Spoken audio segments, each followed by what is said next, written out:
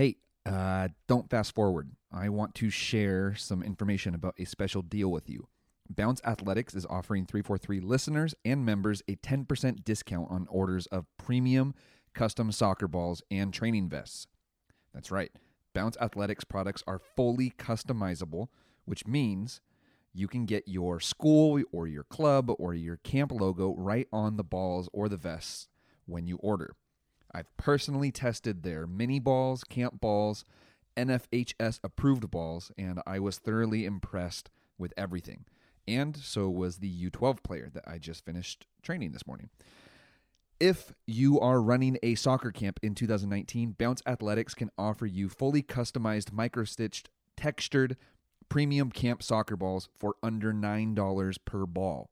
These are the same exact balls that are used by major D1 college programs for their camps, such as Wake Forest, Creighton, Texas Tech, Michigan State, just to name a handful. To receive free shipping with delivery in May, just place your order by February 15th, 2019. Email info@bounceathletics.com to start the order process, and make sure that you mention 343 so you get your 10% off of your order. This is the 343 Podcast. I'm your host, John Pronich. Welcome to the show.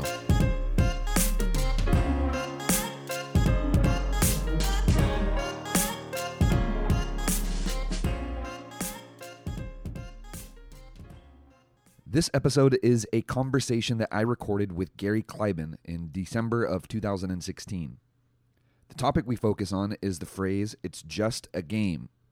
We discussed what those words mean to us, and we also talk about other people using that phrase to their advantage when it is convenient for them to do so. I've been recording my weekly conversations with Gary for years. Some of them have been released in the past, but the majority of them will be locked in the 343 vault forever. This particular conversation covers a number of important topics and provides a necessary dose of context and truth for the very polluted American soccer conversation. And the reason for releasing this is that it's time to debunk the American myth that soccer is just a game, because it is way, way, way more than just a game. And you can tell that I'm passionate about this topic, and I'm very excited to share this episode with you. But before we get into it, I want to remind you that 343 is way more than just a podcast. In fact, it is the other services that we offer that allow us to keep this podcast going. I'm talking about the 343 Premium Coaching Education Membership, which is the only program that allows you to watch one of the best coaches in the country train and execute his proven possession-based methodology, and his entire curriculum is on display for you to see. 343 offers a ton of free content like videos, blogs, podcasts like you're about to listen to, but the Premium Coaching Education Membership is our flagship program, and it is that program that you want to be a member of. Here are just some of the benefits that you get with the 343 membership. You get access to videos of real training sessions, videos of real matches, the core activities to help you start playing and coaching possession-based soccer. You get that in ebooks, you get that through audio lessons, recorded presentations, seminars, and clinics, and you also get forums for networking and sharing ideas with other 343 coaches. And you get all of that, everything that I just mentioned, for $295, which is a steal compared to other coaching education outlets. And there's no better time than right now to access the power of the 343 methodology and our nationwide network of coaches. You can get all of that by signing up for the Premium Coaching Membership at 343coaching.com. Once again, that is all available at 343coaching.com. Okay, let's get into this episode today. It's a conversation between Gary and I. I hope that you enjoy it. Give us some feedback on Twitter. Tell us your thoughts. I'm excited to share this one with you. I hope you enjoy.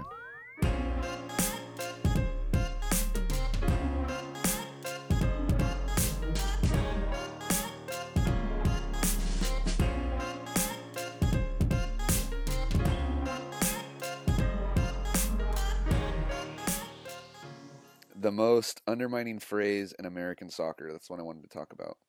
Okay. So I don't know if you remember what that one was about, but I'll give you a little reminder. So starts off with "It's just a game" in quotations, and then you follow with "No, it's not." So to I think a lot of people when they start talking about like it's more than a game, they start to think about like maybe inspirational like Nike commercials, like kids like taking it more serious than just a game, blah blah blah blah blah. But I think you're going at it from a different angle of there's other Yeah. way different uh, things going on than just being inspired to play more than just a game. What are some of those things that you're meant there that you're referring to? Yeah. Well, first, let me tell you the phrase that came to mind when you're suggesting the Nike thing. Yeah, it's more than just a tagline. It's more than a marketing gimmick. Just like the beautiful game is a lot more than just a marketing tagline. There's something deeper to that. I kind of liken it to like the American dream. The American dream isn't just a marketing tagline either. There's so many layers beneath that. Um, that that make it what it is. So what's beneath the more than a game thing? Um, the angle I'm coming at it is it's an ecosystem, John. Just like any other ecosystem. If I want to manufacture paper, if I want to manufacture or create, distribute coffee beans, if I want to make, I don't know, door handles or doorknobs or doorbells, and I'm just looking around the room right now, or sneakers or hard drives, all those things have an ecosystem built around them, and all those things have people who dedicate their lives to it. Whether it be the engineers who design them, the technicians who test them, the distributors who distribute them. Then there's the consumer who buys these things. There, all those people get affected by, it's part of their livelihoods, and it's part of the production consumption cycle that make up, a market economy. And soccer is the same way, man. Like you have business owners who, own the clubs. You have business owners who create shirts and sell cleats and provide all of the consumables that go into the game. Then you have the coaches whose livelihoods are in the game as well. Players, if you're a professional, it's your livelihood. Players, if you're not a professional, well, maybe you aspire to be that if you're a youth player, or aspire to go to college, and if you're going to college, you want a scholarship, or if you can't get a scholarship, then maybe you can get into a college where your academics wouldn't get you in all by themselves. You need the sport to go along with it. And so there's real life ramifications in the ecosystem. So yeah, it's a heck of more than just some sort of game, like, as if you're playing Candyland. It's not you're playing Candyland with your family on the weekends. There's some real consequences. So that's by far the biggest thing I have in my mind when I wrote that. It's no, guys, listen. The reason we're fighting so hard and we're so passionate about this is because some of these things matter. And if you're, as they call them, a typical or casual fan, or actually, I don't want to say casual, just a fan of the game, you have these uh, like culture wars, or there's some tribalism associated with the game as well, especially if you're looking at it from the international level. When England plays Argentina, there's a lot of history there and built up political, cultural, social, economic angst between the peoples of those countries. And the same can be said about, Mexico and the U.S. and or El Salvador and Honduras, or you name it. There's something deeper than if we were just playing Candyland, or something of that nature. So that's what I was aiming for. And a lot of what you just mentioned were like consequences, so almost like thinking negative things. And people tend to not think about I guess the positive side of things, and I know you've tried to highlight that in many conversations. Like people talk about promotion relegation and they focus on the relegation aspect of it, but they never really think about, you know, the third tier team moving into the second tier and second tier team moving into the first tier. They don't make that the focus of the conversation. What are your thoughts on that? 100%. So a lot of what's said by people who oppose, for example, promotion and relegation, they always focus on the relegation part. Well, how do you protect the owners who invested so much money in creating MLS? And it's a good question, man. It's like, listen, yeah, they invested, they put their skin in the game. Perhaps there should be some protections in place, which there have been. You know, they've had exclusivity for 20 years now.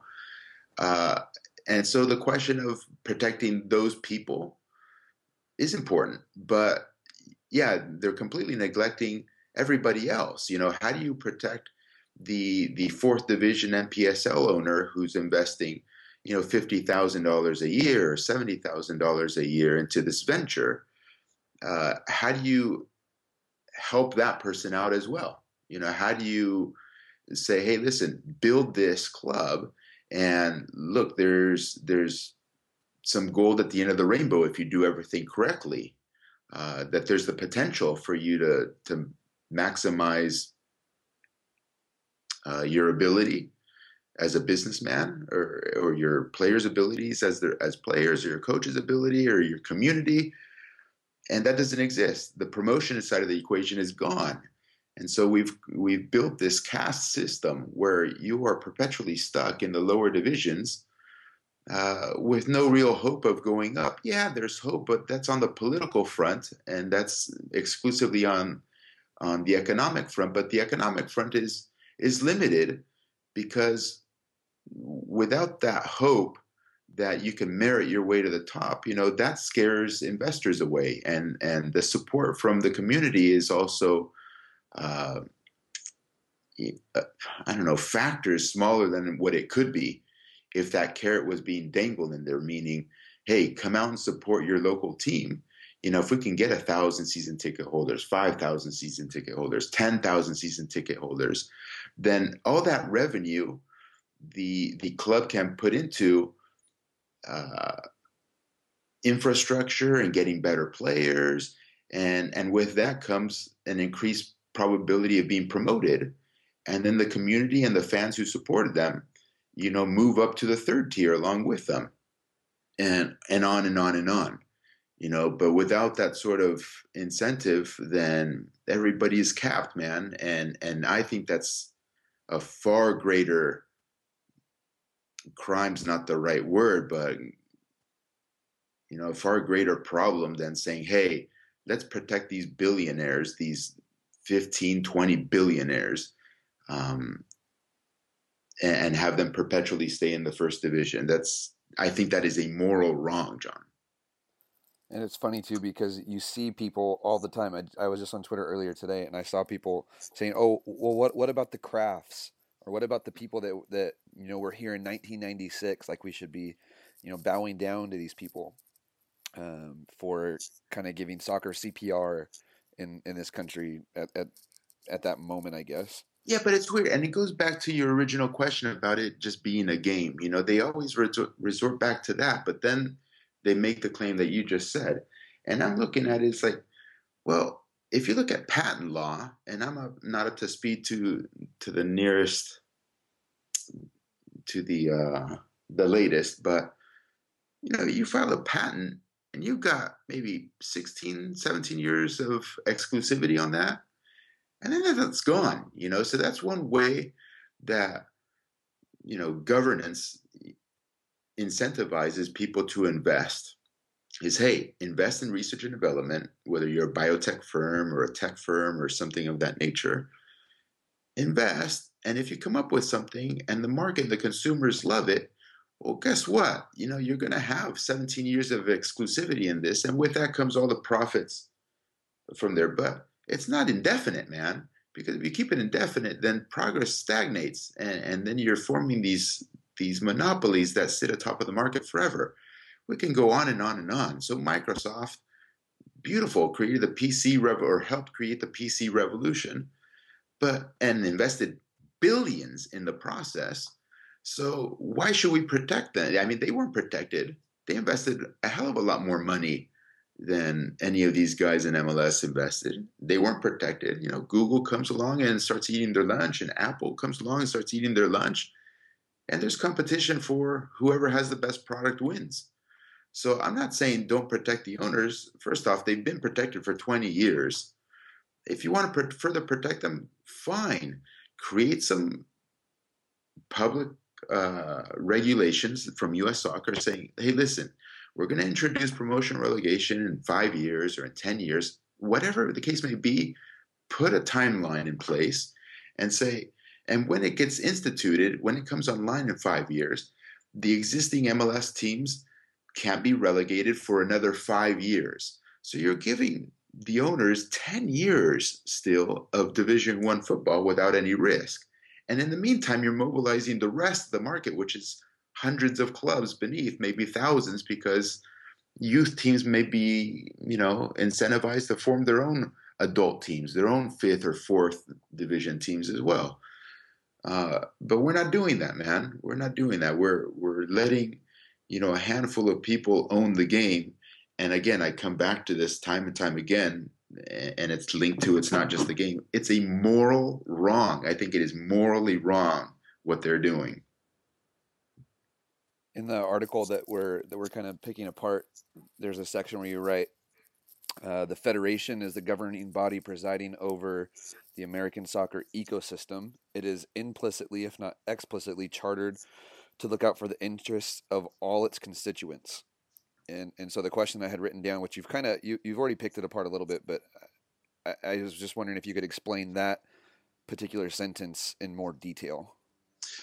Yeah, so U.S. Soccer, I don't remember the fee structure or anything like that, but it has a whole bunch of members. Anybody who's under U.S. Soccer's umbrella, and that includes MLS, NASL, USL, PDL, MPSL, US, the Adult League, and all the youth clubs essentially, are paying U.S. Soccer and are part of their constituency. So they need to be looked out after. I mean, we're giving these people, money and the charter to, hey, okay, we're part of your organization. We should be represented in your organization. Don't just leverage all your governing power for a handful of people. Look out for us too. And if we go beyond the professional game and look at the youth game, U.S. Soccer is not doing that. Look at what it did. It created a U.S. Soccer Development Academy, a league, a national league, which it created and operates and benefits from. And that's fine. That's great. It shows some sort of initiative to try and improve soccer in this country.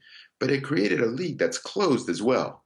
And you can't earn your way into U.S. Soccer's Development Academy. You can't do it. You have to, there's an application process. This application process goes to a back room where a gatekeeper or 5 gatekeepers get together. And if they don't like you politically, if they don't like you culturally, you're not in. Or they have requirements based on geography too. So if you're in a certain geographic region and another club is already a development academy in that region, well, shit, sorry, dude, you're out of luck. You'll never have a development academy because somebody else got there first. What is this, man? What are we doing? So we go back and forth. People who oppose promotion relegation in the pro game, cite things like economic viability and travel and all this other stuff as reasons as to why U.S. Soccer doesn't implement it.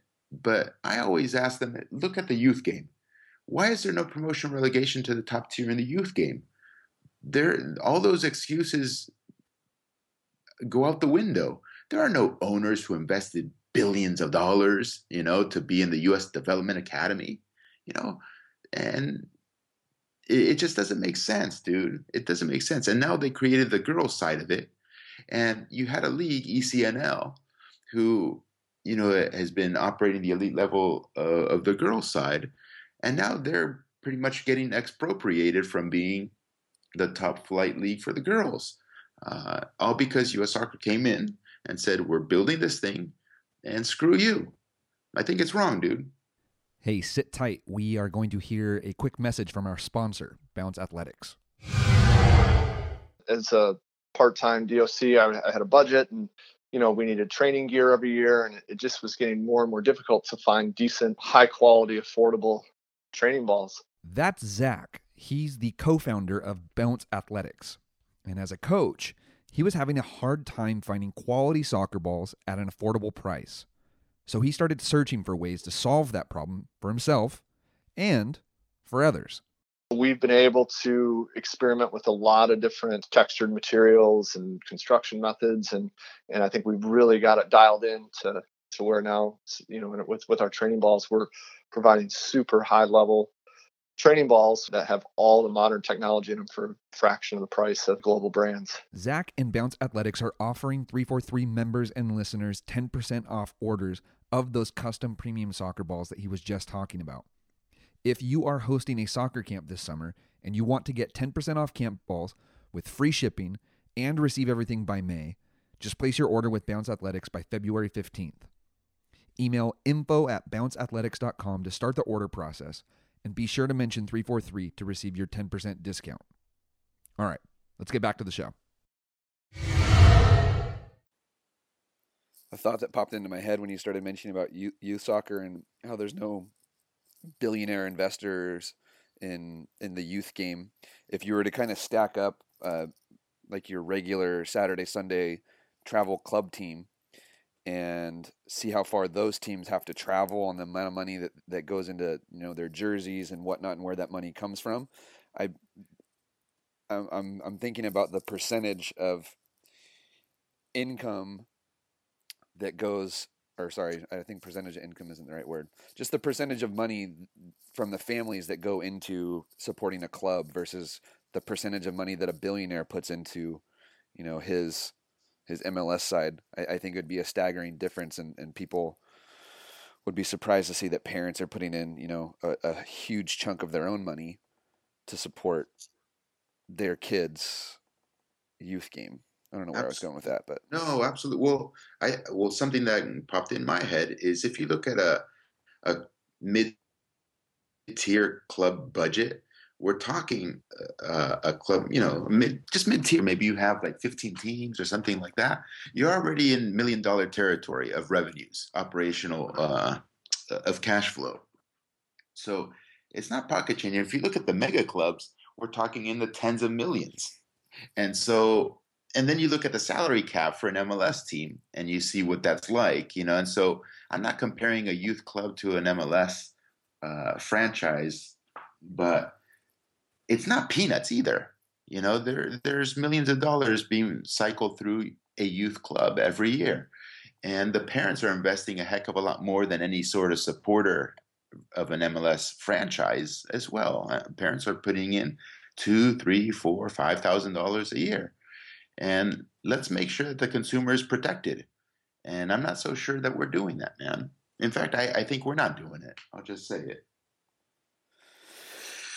I noticed just the other day you got into a little conversation on Twitter about statistics, and somebody had claimed that you had said that you don't like statistics, and you came back with, I'm a trained physicist, of course I like statistics, and we're talking about money right now, and I'm wondering what types of statistics or what types of numbers actually interest you when you're talking about the professional game. And I noticed the other day you asked about MLS ratings and things like that. It's like, what's going on in your head when you're thinking about statistics and stuff when it comes to U.S. soccer or MLS?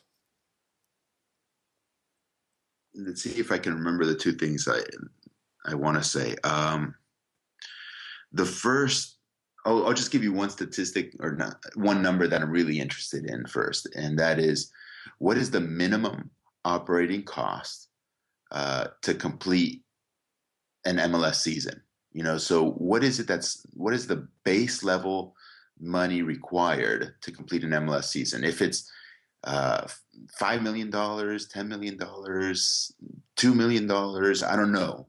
I'm interested in what that number is, because then you can make a case, or it's a data point to help make a case that, listen, the winner of the second division, if it's Sacramento, or if it's Minnesota, or if it was the now defunct Cosmos, if they can post a bond or prove that they can complete the subsequent MLS season without any financial trouble, then I don't see the issue with having them being promoted. And this sort of stuff exists in leagues or in federations across the world where, you know, there are base level requirements for you to get promoted. And the base level requirement isn't pay us a $100 million franchise fee, build a specific stadium, and things of that nature, you know, or you must be located in a city of over 2 million people. None of that matters. You know, Eibar was going to get promoted when they won the second tier 2 or 3 years ago. And they were struggling to prove that they had the financial wherewithal to compete in the first division, you know, in their first season. And the community came together. The whole world came together and started donating. They crowdfunded. And a lot of former pros that were influenced, like Xabi Alonso, you know, started donating as well. And so look at what happened. You know, they couldn't fulfill the requirements, and then the whole community gathered around to help them fulfill those requirements. We can have the same thing in the US. So anyways, that's not really a statistic question, but I do want to know that number. What is the minimum operating cost to complete an MLS season? On the other front, more statistics based, I just always jump on people. Not always. I always like raise an eyebrow at people who cite soccer statistics as proof of an argument that they're trying to make. Look, this player had 14 goals and 9 assists. You know, he's the best player there is. Or what you saw the other day, you know, I cited Jordan Morris attempted 17 passes and completed 7 of them. And we can go on and on and on about a myriad of numbers. And the reason this gentleman was perhaps misunderstood that I didn't like statistics is that statistics, I think, require 2 things to be used responsibly. One is a little bit of expertise in mathematics. So if you're not a trained mathematician, it's kind of difficult, I think, to fulfill that. I myself am very scared of using statistics too, and I just look at my background with the advanced degrees in physics. I teach this stuff for God's sakes, and I'm like, shit, do I really know what I'm talking about when we speak of regression or Bayesian distributions? I'm scared because I know how dangerous it is. And 2 is you need some sort of domain expertise. By that I mean, okay, the statistics is in what domain? It's in soccer? Okay, you better have some pretty damn good expertise in soccer if you're going to properly contextualize any sort of number. And I think most people who use stats in soccer don't have either. You know, you have fans throwing out these stats like Messi versus Ronaldo. Ronaldo scored a lot more goals, you know, and his team won the Euro, and so he should win Ballon d'Oro. And I'm like, fuck's sake, like, no, that's ridiculous. And we can just go from there. So I don't know, I'm rambling at this point. So 2 things, dude: domain expertise and a little bit of math chops, which I think, you know, most people fail on both fronts. And I want to go back to your Eibar example and like how people bonded together and crowdfunded and whatnot. And I don't know the specific examples, but I know that there are teams that wear certain jerseys and have certain colors because they've been like floated money or loaned money by other clubs or other cities throughout history, you know, to you know, either build a stadium or to help during financial hardship or whatnot. And so like their tribute to whoever helped them was to wear the colors of other teams or clubs or cities or something like that. And so that's an international example of something that I think would happen all the time in the United States if given the opportunity. So No, I agree, man. I agree. And going back to the youth side and how it's a closed system on the youth side as well.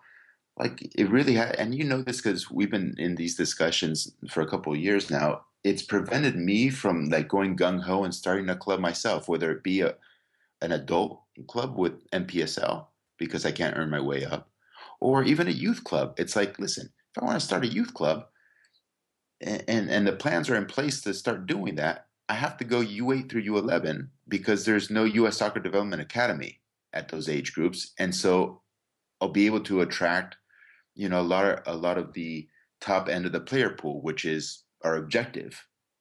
Uh, but if I wanted to start a U12, U13, U14 squad, which we'd eventually get to if we stuck with our teams from U8 through U11, all of a sudden I'm going to lose all my players because they're going to say, "Hey Gary, awesome program, beautiful, I love everything about it, but you know what?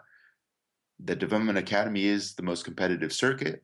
um, and it's that's tempting for us, and I think we're going to have to move Evan or Ryan or whoever to the Galaxy or to Pats or to Irvine Strikers or to wherever else. And look, I'm investing in our own club, and these players are leaving us not because we're doing a poor job, but they're leaving us because these other clubs have exclusivity in this competitive circuit.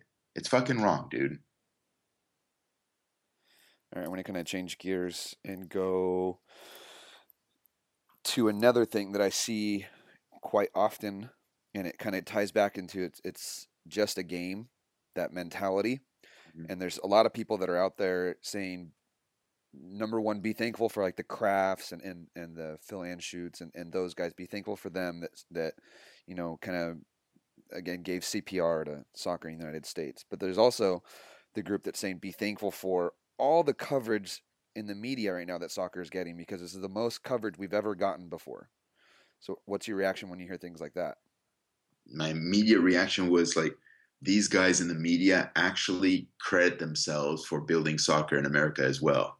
They think, yeah, they love the owners. They created this ecosystem, and the media guys, these reporters, these journalists, actually believe that they are in large part responsible for the traction that soccer has in this country, and it pisses me off. So that's what came to mind, dude.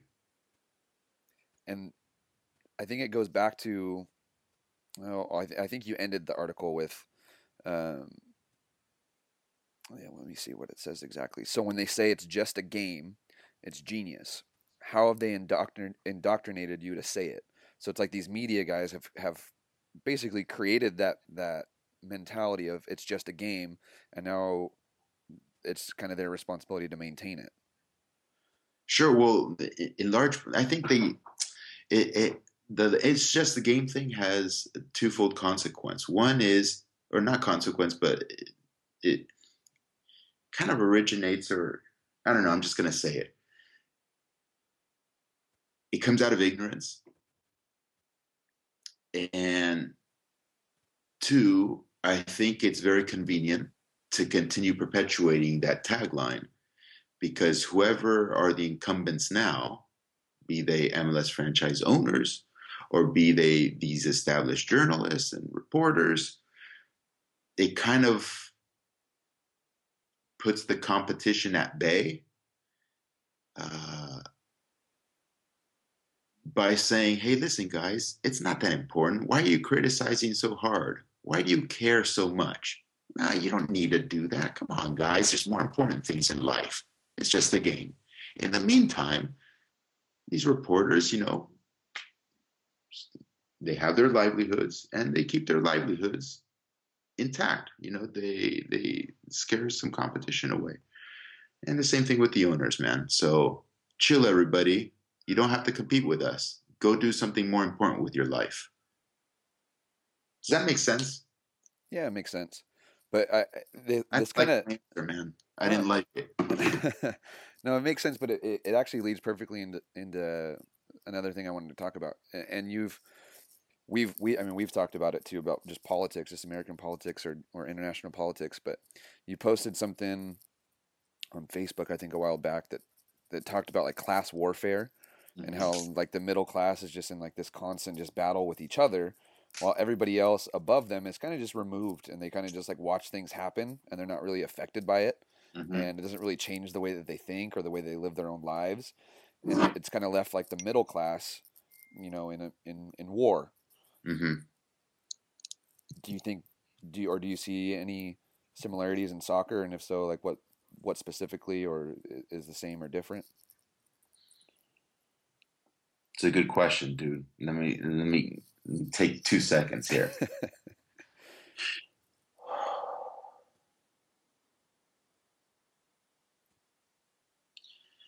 I don't know what's popping into my head is that a lot of us down here and not in the ivory tower,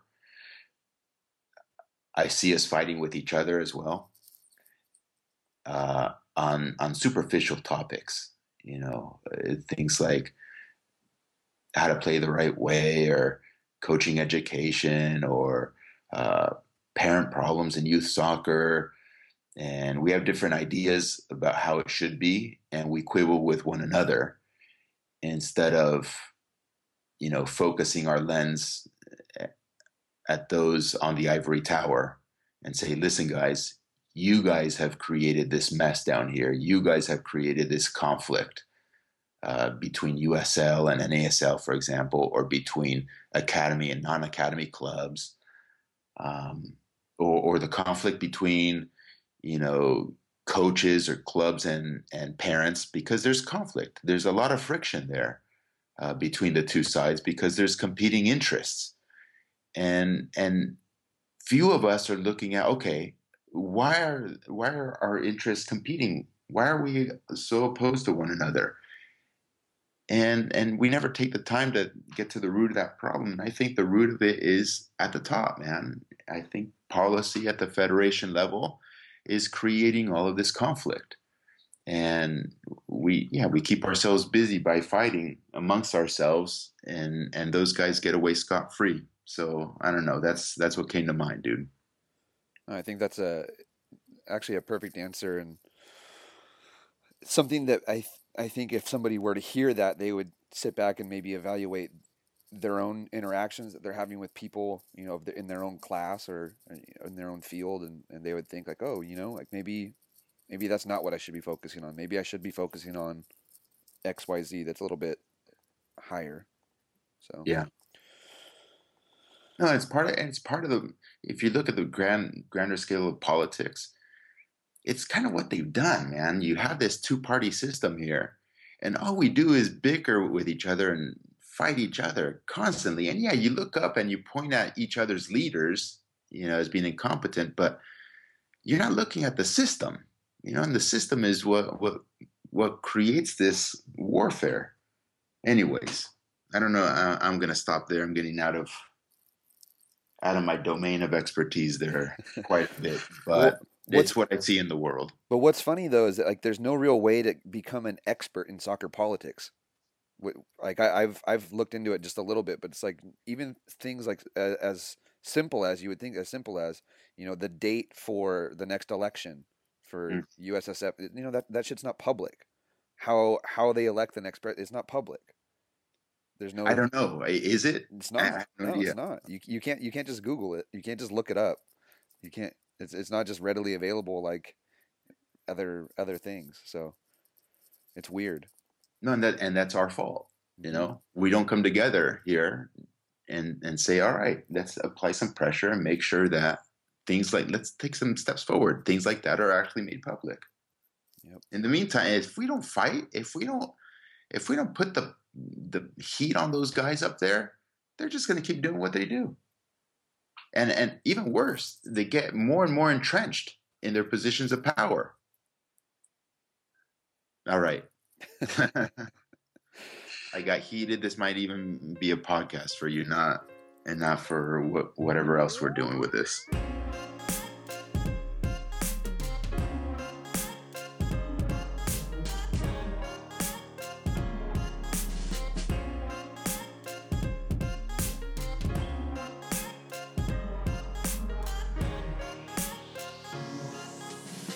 All right. Thank you for listening to another episode of the 343 podcast. And a big thank you to our sponsor, Bounce Athletics.